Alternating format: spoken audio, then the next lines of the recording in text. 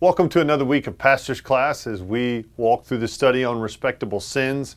We're using Jerry Bridges' book, Respectable Sins, as a guide for this study. Hopefully you picked up a copy. As you walk through that, we've talked about the idea of respectable sins, what they are.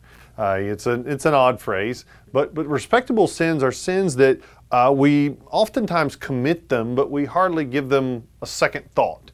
In other words, you might have started to commit ungodliness or unthankfulness, but you don't really think much about it. It sometimes becomes almost like an underground river of sin that's functioning in our life, but we don't even know that it's going on. And the same is true for discontentment today as we look at discontentment about the things the Lord has given us. Now, last week is connected to this week. Kyler talked about anxiety, which is, a bit of a lack of faith in the future and what's going to happen in front of us. He talked about frustration, which is this lack of faith in what's going on in the moment. You're frustrated with the now, usually dealing with immediate things. But for this study, we're going to look at discontentment, which is a lack of faith in an ongoing circumstance. These are oftentimes ongoing, unchanging things about our life that create this feeling of discontentment. We're not happy with how things are. Now, before we jump too hard at discontentment, we do need to put a caveat here that there are some good forms of discontentment. There are ways in which we can be discontent for right reasons. Like you might be discontent about your spiritual state. I would hope if you're not a Christian, you've not trusted Christ as your Savior today, you are not content with where you're at. And I would pray that you would come to Christ so that you might be content in Him. The same thing's true of even as Christians, that we're always growing in our faith, and so we shouldn't reach a point of saying we have arrived and we are content with where we are spiritually in our growth. The second area that it's okay for us to be discontent is with the glory of God and His church here on earth. And what I mean here is not that you're going to walk around complaining about the church. Certainly we don't want you to do that. However, our desire as a church is to not be content with the fact that we have so many people here and there's so many people out there that haven't come to faith in Christ. We're called to be ambitious after the glory of God. We want to see everybody bringing glory to God, and we want to see as many people a part of our church growing in their faith. So we should be desirous and ambitious about the glory of God in the church. And I know sometimes in this you can become hesitant about whether a Christian should be a person who's ambitious, who's after things, or they should just be content with where they're at. There's a great book called Rescuing Ambition by Dave Harvey. And he does a good job of taking the Christian framework, filtering out all the ungodly ways to be ambitious, and putting in the goal of God's glory and His kingdom as something we as Christians ought to be ambitious for. And so that's all part of us being discontent with where we see the glory of God and His kingdom here in this world. There's a third area that we should probably as Christians feel some discontentment, and that's with societal evils. Things we see in our culture today, injustices, places we see racism, places we see people being unfairly treated, places we see even across the board of from abortions to laws that we would see happen that are not morally right. Any of these things, we desire to see justice and this world to be made right. And so we should not be content when this world is broken like that. So there are some ways as a Christian we should feel this lack of contentment with things. But for this study, we're going to talk about sinful discontentment. Ways as Christians that we are sinful in our lack of contentment with the world. And there are multiple ways the Bible talks about this. It can be money and possessions, maybe a way you think of. The chapter in the book with Bridges, he focuses in on really discontentment with an ongoing, unchanging circumstance. He gave several examples I think are helpful for us to think about how this might look. You might be discontent with an unfulfilling or a low-paying job. You might be discontent with singleness. Maybe you've been single for a long time or waiting on trying to find someone. Maybe that's an area that you struggle with being content. Maybe you're married and you desire to have children, and for whatever reason the Lord has not allowed you to have children yet, and you're struggling with being content with where the Lord has placed you. Maybe you're in an unhappy marriage. Maybe your marriage is struggling and things are difficult. And it even moves over to physical disabilities. Maybe it's something you were born with or you've developed that you have a physical disability that you faced in your life. It could even be sickness or poor health that you face that's continually going on. Something that is weighing down on you and it is difficult to face in life. It could even be a circumstance where you feel like your budget is always tight and you're just trying to make it every single day. And you struggle with being content with where the Lord has placed you. But here's the thing we have to be careful of. There is a spectrum of how bad you have it. Some of us have it way worse than others. I am certain that just even in those that are watching this video, that some of you know suffering and struggles in this area way better than I do. You have faced some hardships that I don't completely understand. I've not faced personally. And so it's easy to think, well, he can talk about this. He's never faced the struggles I have. But temptation in the area of discontentment is available to all levels of difficulty in life. Bridges had a good quote I thought would be helpful. He says, "It is our response to our circumstances rather than the degree of difficulty that determines whether we are discontent." It's amazing. You can be discontent in the most difficult, worst suffering, which you think a person naturally would be predisposed to that. But you've seen people that on the brightest, sunniest day of their life, when everything's pretty much going well, they can find something to complain about. They can find something to be depressed about. Even in that moment, they're struggling with the same sin. It's the same way it works with being envious or greedy over things. You say the rich person is, they love money. Their greed is found in what they actually have. The poor person, their greed's found in what they actually don't have and want. Either way, the heart is greedy.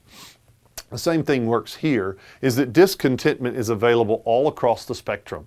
I've met people that are deep in suffering and somehow have this abounding joy in Christ and seem absolutely content. And then I've seen people that really have faced very little hardship, and yet at the same time they struggle being content with the Lord, what the Lord has given them. And so what I want to do today is just take a moment. We'll look at 3 different passages of Scripture, and I'm going to use the Trinity as a means of looking at the contentment of our life. Because I believe that God wants us to be content with His plan and His working in our life. And so I just want to walk through the Father, the Son, and the Spirit and how that brings and leads to contentment in our life. So the first way that we're led to contentment by God here is that God leads us to contentment by the providence of the Father. The providence of the Father leads to contentment in our life. This is the summary of his entire chapter in the book, will be really found here in this first point, is that we trust God and His sovereignty and our circumstances, and that leads to contentment, knowing that God is the one who's at work and He is our Creator. He's the one who made us. He's the one who holds this world together. He's the one watching out over all of creation. He uses a passage you may be familiar with Psalm 139, speaking about how God made us. Let me read it to you, and I want you to listen to how God has designed you and me. Verse 13 says, "For you formed my inward parts. You knitted me together in my mother's womb. I praise you, for I am fearfully and wonderfully made. Wonderful are your works, my soul knows it very well. My frame was not hidden from you when I was being made in secret, intricately woven in the depths of the earth. Your eyes saw my unformed substance, and in your book were written every one of them. The days that were formed for me, when as yet there was none of them. The Lord made you and made you with great purpose and care and love. He's the one who designed you exactly the way you are. And so as you live out your life, you may face different difficulties. It may be a physical disability. It may be something significant that you've faced, whether it's what you're able to do from day to day is greatly hindered by your physical disability. Or maybe you're a fairly healthy person, but you still struggle with comparison to those you're around. You always are looking and saying, well, she's smarter than I am. Or you even maybe say, he can do more than I can. I remember in life, this was made pretty clear to me early on as a young boy growing up. I always liked playing sports, but I learned pretty quick as we were running around playing kickball or whatever sport it was, there were people that were just faster than me. And as you end up playing sports, you'll see somebody else might be able to pick up that basketball or pick up that golf club or whatever the sport might be, and they just can do some things you physically can't. And so in life, you start playing the comparison game and you start looking around and say, he can do this, she can do that. It happens in your modern day life. You look around on Facebook and you start to say, well, look at their life, look at their life, look at how they live. And of course, nobody's going to post anything on Facebook that's bad. So you only see the good. And so you live this comparison life, not looking at how God has made you and designed you right. You live discontent. You're not happy with how the Lord has gifted you, how He's made you. And you start to breathe this idea in your heart that, you know, God really didn't design me very well. I don't have any gifts at all. I can't be used by the Lord. And so we begin to become bitter. And it could even be a sickness, because it even goes further than some of how we're made. You deal with a sickness, a physical sickness for a long period of time, you start to struggle with this discontentment and bitterness in your life. Why is it like this? How is it that, Lord, you're in the midst of this? We have to trust a sovereign God who's at work in our circumstances, working His good for us. And Bridges makes a good distinction in the book between a passive kind of receiving of it and a full acceptance of the Lord's plan for you. I'll distinguish it this way, in that a passive kind of acceptance in our life, these are the type things that lead to bitterness. It's just saying, you know what, God, whatever. I'll just deal with it. It'll be fine. That's not how the Lord intends for you to approach any of these circumstances. An active acceptance is a joyful understanding that God has designed you the way He intended you to be, and you need to now trust His sovereign plan in your life and joyfully receive what He has given you. There's a good quote. It's an anonymous quote Bridges mentions in the book, but I think it's one we should probably ingest, and I think it's good for us to hear. He says, "Lord, I am willing to receive what you give, to lack what you withhold, and relinquish what you take." Now what can you say that today about the circumstances you're in? Just look at each of those phrases. Are you willing to receive whatever God may give you today, understanding that His sovereign hand is giving you what you need at the right time and at work in your life? Are you willing to lack what you withhold? This is where Bridges gives a testimony of, at that time in his life when he got this quote, is when his first wife had passed away. And he had to be able to embrace the idea that, Lord, today I'm going to lack my wife. She's going to be gone, and I'm receiving that today. I'm accepting that. I'm not just dealing with it. I'm not just putting it off. Lord, I understand you are sovereign in this, and I will lack in my life what you withhold.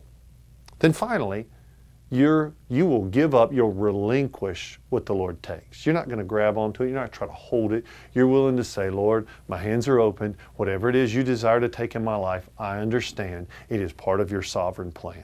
Are you willing to live open-handed in your life like that today? Because ultimately, there is a Heavenly Father. There is a Father who has made you and has designed you and that is sovereign over all creation. Are you willing to see His overarching movement in your life and to trust how He's at work? But not only is the Father there to help us, but the Son is at work as well. Let me give you the second thing I want you to see is the power of Christ leads to contentment as well. So we have the providence of the Father, but we also have the power that's found in the Lord Jesus Christ.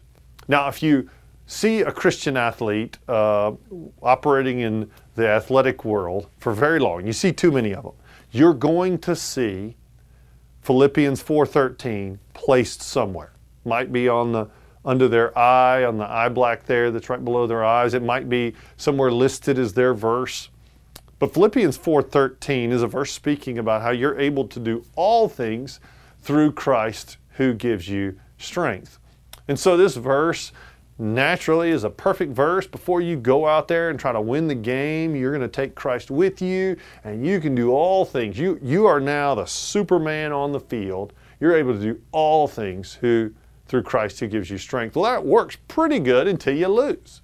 And then you think, well, maybe I just didn't have enough faith. And then all of a sudden you turn Philippians 4:13 into the prosperity gospel of athleticism. And as long as I have enough faith and as long as I have Christ, I can do all things. I can win anything. Well, that's not what that verse means. And that's why it might be frustrating to you that you've lost a game or it didn't work out. The verse actually carries an idea about contentment. Paul speaks about it. So let me read Philippians. We'll back up a couple verses there in chapter 4, and then we'll look at what it means to be content.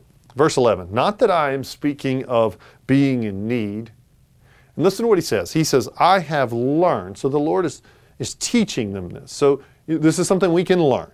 He says, I have learned in whatever situation I am to be content. So no matter what situation you faced, Paul learned he's to be content. Now he gives a list. He says, you think it's lighthearted stuff? He says, I know how to be brought low. I know how to abound. In any and every circumstance, I have learned the secret of facing plenty and hunger, abundance, and need. Now notice the spectrums there. He didn't just say only the bad. He said there actually is a contentment to be found even in having stuff. Some of you, maybe the Lord has blessed you these past few years of your life. You have more and more stuff. You can buy more and more things. And so as you get more and more stuff, you've actually found yourself to be less content because your heart's getting set on those things. The danger of contentment is not just with less, it's with plenty as well. So Paul says content in no matter what the circumstance you face. And then he gives the verse. Verse 13, I can do all things through Him who strengthens me. He says, I can face any of these. I can be content no matter the deck that I'm dealt.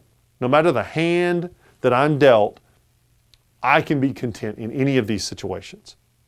That it's Christ who gives strength. Through Christ, He can endure anything He faces. So it's not that He can change the circumstances. Remember what I said, it's not the Superman verse. I'm going to go out there, I can do all things. I'm going to change what happens. I'm now going to be able to live joyfully and with contentment no matter what you face. And this is why I said earlier, remember I talked about people that maybe have faced what much worse or much better? You no matter where you're on the spectrum, you can be discontent with what you're facing. And so Paul says, no matter where I'm at, I have learned to be content. And this is the idea here is almost enduring whatever you might face. So let me give a story here, an example. In 2017, there was a gentleman from Tennessee. He was a doctor. His name was Dr. LeBron Lackey. Now, Dr. Lackey decided to build himself a vacation home, beautiful beach home. He decided to build it at Mexico Beach. And so he went down, built this beautiful home there. And when he did, he decided that he was going to reinforce this house. He put 1 foot thick concrete walls. He put extra cables into the roof so that it might hold the roof down. And so every step along the way, when there was a building code, he took one step further to try to reinforce this house from whatever hurricane it might face. Well, if you know, in 2018, October of 2018, Hurricane Michael came through, and Michael came through with 155-mile-an-hour winds and just decimated the beach. And you may have seen these pictures. I just, you know, as I was thinking about this, I could remember visually seeing these pictures. I thought I'd share them with you. But after the storm, everything else cleared out but his house. You can see just how much the devastation was around it. And it's amazing even to see that it's barely touched. There barely anything's happening. There's the front of it. I mean, it looks like it probably did right before the storm, other than I think it washed out the first floor, which actually he built it to have the first floor wash out. And so you see the picture of this house that wasn't built somehow to make the storm go away. It wasn't going to remove the trial or the difficulty of life. The house was built to endure whatever it might face. And so the same picture for us, no matter what storm we may face, no matter what difficulty, no matter what suffering may sit in front of you, you can do all things through Christ.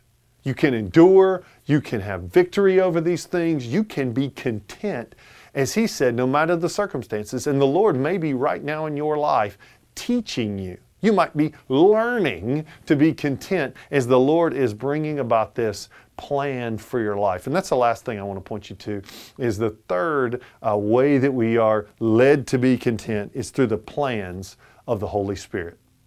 The plan of the Holy Spirit leads us to contentment. So for us, instead of changing our circumstances, the Holy Spirit reframes our circumstances. So we're not some victims of the world.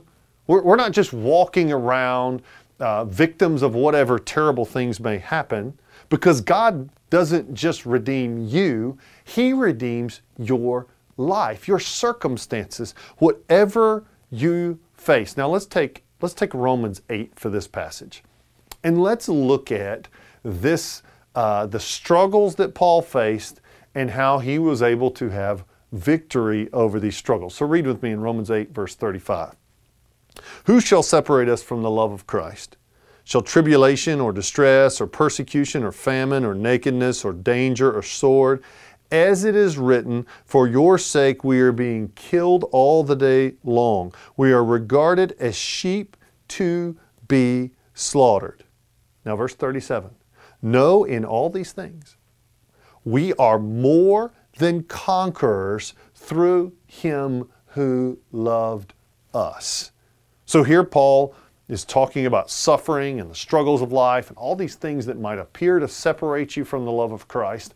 And instead of just simply being the one who endures the storm, he uses this phrase and says, you are now more than conquerors. You are uper or super conquerors. You are the ones who are going to overcome, but not just overcome, you're going to have this victory over whatever difficult circumstances you're in. This means God flips it on the head. From what looks like defeat is now to your advantage. And how does He do that? And He does that through what you know just a few verses before in Romans 8:28. We know that God works all things for the good of those who love Him. And all this is done, if you know Romans 8, it is by the work of the Spirit. The Spirit is mentioned all through the chapter about God's Spirit at work in us. And how is His Spirit at work in us? It is work in us so that God takes whatever is sent to us, whatever difficult circumstances, and He uses it for our good. So now what was ever meant to separate us from Christ or to remove us or to hurt us is now actually our victory. It's now the thing that in our life allows us to live as a conquering Christian over whatever circumstance we might in through the Spirit's work. And so here we are as Christians now, because of the work of the Spirit, able to be more than conquerors no matter what we face, because this reframes every circumstances. Not only do we see the providence of God in it, not only do we have the power of Christ at work in us, but what we do have is the Spirit of God at work turning our circumstances so that they're working for good in our hearts, so that we're more like Christ. And now we can look at a circumstance and no longer, now here's where I'm going with discontentment, we no longer look at it and say, oh, I'm the victim. Now we say, Lord, what is it you're doing in this moment? If you're in the midst of something, you're really struggling with what's happening, you need to not be asking God why. You need to be asking God, what is it you want me to do? This is my assignment in this moment. God, you have placed me here right now for this very thing. How is it you want me to be faithful to you with where you place me? You can't just sit there and think, what about over there? You need to think about what about right here. There's a quote from Oswald Chambers. He has the famous devotional, and in it, I think is a helpful thought when it comes to thinking about over there. He says, however God may engineer your circumstances, your duty is to pray. He says, never allow this thought, I am of no use where I am, because you certainly cannot be used where you have not yet been placed. Wherever God has placed you, and whatever your circumstances, you should pray, continually offering up your prayers to Him, and He promises, whatever you ask in my name, that I will do. Stop looking around and being discontent with where the Lord has placed you and say, well, I wish I was over there. I wish I was like this person. I wish I had this thing. I wish God would do this different. I wish this would be here. Instead, say, God, I know in your sovereignty, you have placed me here. I know that Jesus Christ gives me strength for whatever I face today. I know that the Holy Spirit is taking these circumstances in me and making it to where I am more than a conqueror today. So then the question then becomes, God, what is it you want to do with me right now? So you don't live in discontentment. You now live in the joy of the purposes of Christ, because He desires to use you no matter where you're at, because He has placed you right there and made you for that moment. May we be people who bring glory to God, and we're out after His kingdom and His church. We're ambitious for His glory so that we might praise Him and our lives might be useful to Him. Let me pray for us and we'll be done. Heavenly Father, we thank You for the great hope we have in Christ, the victory over whatever difficult circumstances we face. And Lord, we pray that You would give us content hearts. No matter whatever we face, through Christ, we might trust You, we might praise You, and Lord, we might bring glory to You and be useful to Your kingdom no matter where You have placed us today. We pray all these things in Christ's name. Amen.